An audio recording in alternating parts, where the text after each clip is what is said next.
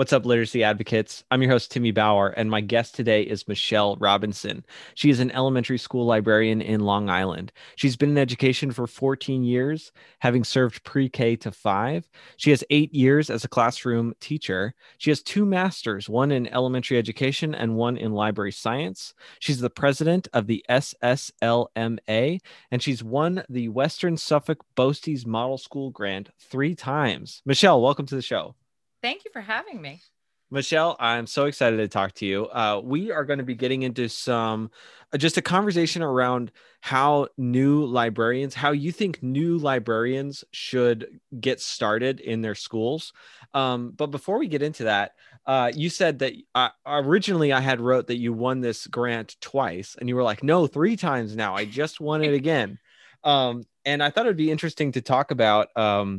Like first of all, how have you managed to win this grant 3 times? And then I'm curious where like how you typically use it. So twice I have won a grant with a grant, believe it or not. So I hit the ground running once I got to my school district, which this is my 4th year there. And I kind of thought about what we were missing, what kind of lessons I wanted to do. So before I was president of SSLMA, I sent an application for one of their grants because I had this vision of doing coding with kindergartners. Yes. And having a young I child at love home, that. yeah, gives a lot of inspiration. So my son had the Fisher-Price Codapillar. So that was kind of my starting point. I was like, oh, I need these in my library. So I wound up winning that grant and was able to get things like the Codapillars and the Code and Go mice and all sorts of different things that were for the little ones.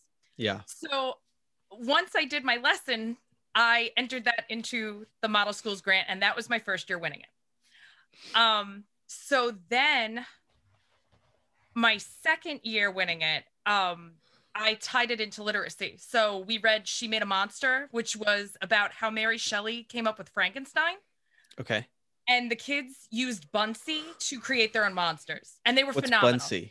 Bunsy is a creation tool for students. So we had used it for book reports. So the kids had to read a scary book, like of the horror genre, the science fiction genre. And with Bunsy, you create these Bunsy boards where you can put text and pictures and all sorts of different cool things. But there's also a drawing tool, and you can add clip art. And I said, let's make monsters with them. And it's amazing to me when I do these types of activities because my students always, like, I have a vision for what it should be in my head. And they just go so far above what I even imagined it could be. So that was the lesson I submitted the second time, which I won, which was when our school was shut down. So that was such a it was such a rough time. And to have won it a second year was incredible. Yeah. And then this year I tied it to literacy again and won a grant with a grant because I had purchased Sphero bolts, the big ones. And I read Dasher by Matt Tavares about how Santa wound up having reindeer pull his sleigh. And I said, what if the kids do like a makerspace STEM kind of activity where they build reindeer out of cups and pipe cleaners and popsicle sticks and use the Spheros to fly the reindeer? Okay. And it was phenomenal. Like, what's a Sphero bolt? Isn't Sphero the company that made those BB-8s? Yes. Okay. So they come in different sizes. So our PTA had bought us the minis, which are tiny, which were great. But I want the Sphero bolts you can do more with. So these are the bigger ones. So they're a spherical robot that you can code or you can just drive them around. Got it. And I always like I have so much makerspace stuff, but I don't want it to just sit there and pull out for makerspace. I want to be able to tie it to curriculum. Yeah, for sure. So this was a way to do that. And the kids were amazing. And I told them there was no failing in this. Like, if you need it, this is your creation. And if you need to change it along the way, that's fine. And we use the engineering design process. And just to see them say, oh, maybe if I flex this pipe cleaner up, or maybe if I remove this popsicle, it was incredible. So that was I had submitted that lesson, and that was the one I won with this year. So it was another grant with a grant. What were you saying about 3D printers that you bought 3D printers and you like regretted it? It's not that I regretted it. So when I first won, the first thing I had purchased for our library was a 3D printer. And I've tied it to social studies with the fifth graders both times. Um, so it's they had last year they created Aztec, Incan, and Mayan artifacts. This year they're creating things that have to do with their European explorer research. However, Uh-huh. it has caused me to become a 3D printer repair person. So Yes. I've had to do a lot of They're a pain in the because butt. I don't have a background in any of this. I just bought a Yeah. 3D printer and was like, all right, let's go. Yeah. And now it's like, all right, I got to, heat up the extruder and I've got to remove all this stuff and I got to, so Yes. it's taken up a lot of time. But Somebody like, needs to make an extremely user-friendly 3D yes. printer because I haven't heard of one. And I just need directions because like this isn't my area. So I need somebody to say these words really simply Yeah. so that I step one, do this with the thing that looks like this. Yep. So Yep. it's been Oh a man. blessing and a curse a little bit. That's funny. It's going to kind of bleed into what we're talking about today too. So we're talking I last time we talked, I asked you what a recent epiphany you've had that you share with a lot of new librarians. And then that just kind of got us jamming on, let's say I'm listening to this episode and I'm a new librarian. What is your advice for me? Like what's your biggest piece of advice? It's don't try to do everything at once because you're going to want to, and you're going to join Facebook groups and you're going to see what other librarians are doing and you're going to make lists of all those things and you're going to try to do them all at once. Yeah. I mean, like the Bitmoji libraries and getting things like a makerspace started and a book club and first chapter Fridays, and you're going to see all these things and you're going to want to do them all at once and Yeah. you're going to get overwhelmed, especially if it's your first year. Yeah, I'm guilty of promoting this as well because on the podcast, one of the questions I ask is, what's something that you think everyone should start doing that they're probably not doing? I ask that question a lot. I've asked that question to media specialists, and boom, we get more stuff to throw onto that pile of all of what I call the mountain of shoulds, and everybody has a mountain of shoulds. You tell somebody what you do for a living, and they're going to be like, "Oh my gosh, you should." Fill in the blank there. Absolutely. And then I've gotten in the habit of just saying, all right, I'm going to add that to my mountain of shoulds. Now, should it go, above this thing or below this thing? Because there's just so much that is important to do. So then I asked you, okay, well, how should a new librarian start? Like, what do you think is like a guide for how to begin as a new librarian and be very, very successful? What do you think are the first things that you should do? Start with the kids. Always. Um, that's number one is I remember my very first year as a librarian, and one of the kids asked me, I love Charlie Bones series. What else should I read? And I was like a deer in headlights.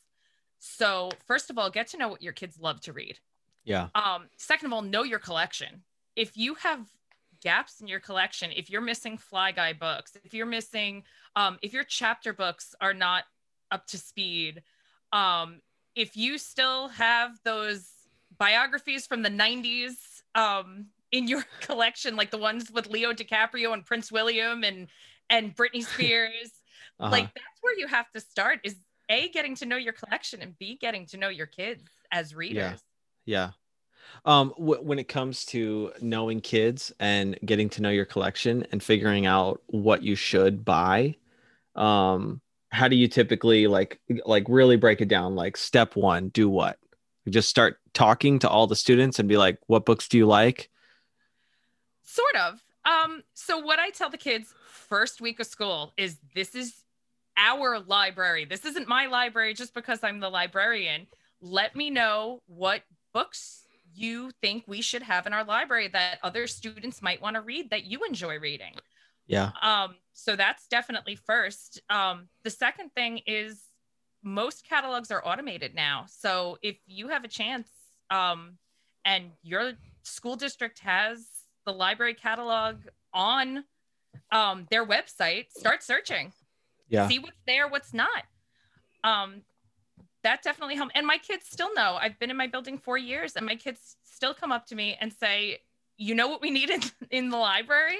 I had it right before break. One of my boys said, "We are missing the Upside Down Magic series," and I was like, "Oh my gosh, you're right." And I mean, I have post-its everywhere. You eventually they get to a spreadsheet. Also, a lot of the book sellers, you can start making a list, which is definitely easier than having a running spreadsheet. Yeah. So, that's a way to organize yourself so you don't get too overwhelmed. Yeah. Yeah. There's a misconception that you shared with me that a lot of folks have about school librarians, that it's just about reading books to the kids. And so often you're the first to get pulled to sub. What are your thoughts about that?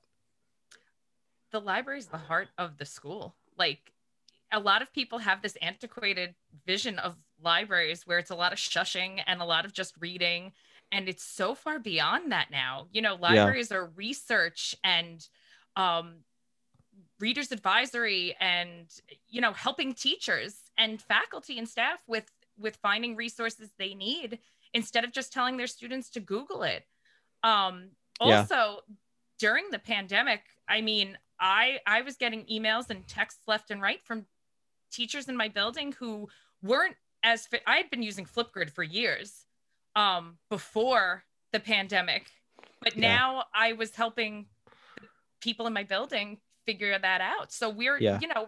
we're equal parts, helping students find the books they love, and tech support sometimes, and researchers. Where did you has somebody said the library is the heart of the school, or did you just coin that just now? No, I've seen it. I can definitely not take credit for that. Has somebody not made a t-shirt out of that? Because if they haven't, I'm going to. I maybe I don't know. Okay. T-shirt is I don't coming have it, soon. so I mean. The library is the heart of the school. If I can't find who coined it, I'm going to be quoting you on it, Michelle. All right, there you go.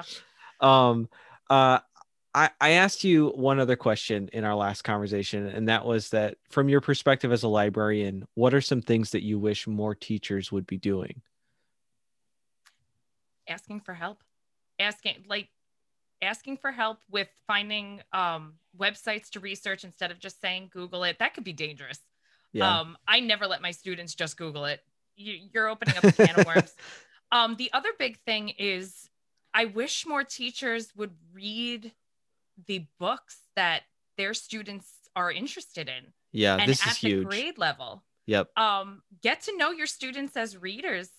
How big Even of a even problem would you say that is? Teachers not knowing their grade levels top books. I mean, I get a lot of pushback on graphic novels.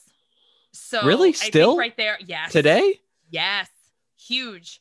So I think just, and I'm not a graphic novel reader per se, but I've read a few of them just because, What kind of having pushback are you getting? Like, what are you hearing? I've done a couple episodes on this podcast about that they're graphic too novels. that they're too easy. I Yeah. think I think people think they're too easy, and I mean, Dogman has some higher level vocabulary in there. I mean, So there's a sense in which they are easier. I have ADHD. I'll read a right, graphic novel so much faster and like easier than a novel. right. It takes a really good novel to hang on to my attention. So in one sense, they are easier. Well, But I it had just Go to ahead. point out Yeah. something on that. I had attended a nerd camp a few years ago where Rob Vlock, who writes the Sven Carter series, I hope I'm getting that right. He had said that chapter books can look so overwhelming. But if you break it up one chapter at a time for kids, like, they look at this book and they're like, oh my gosh, 400 pages.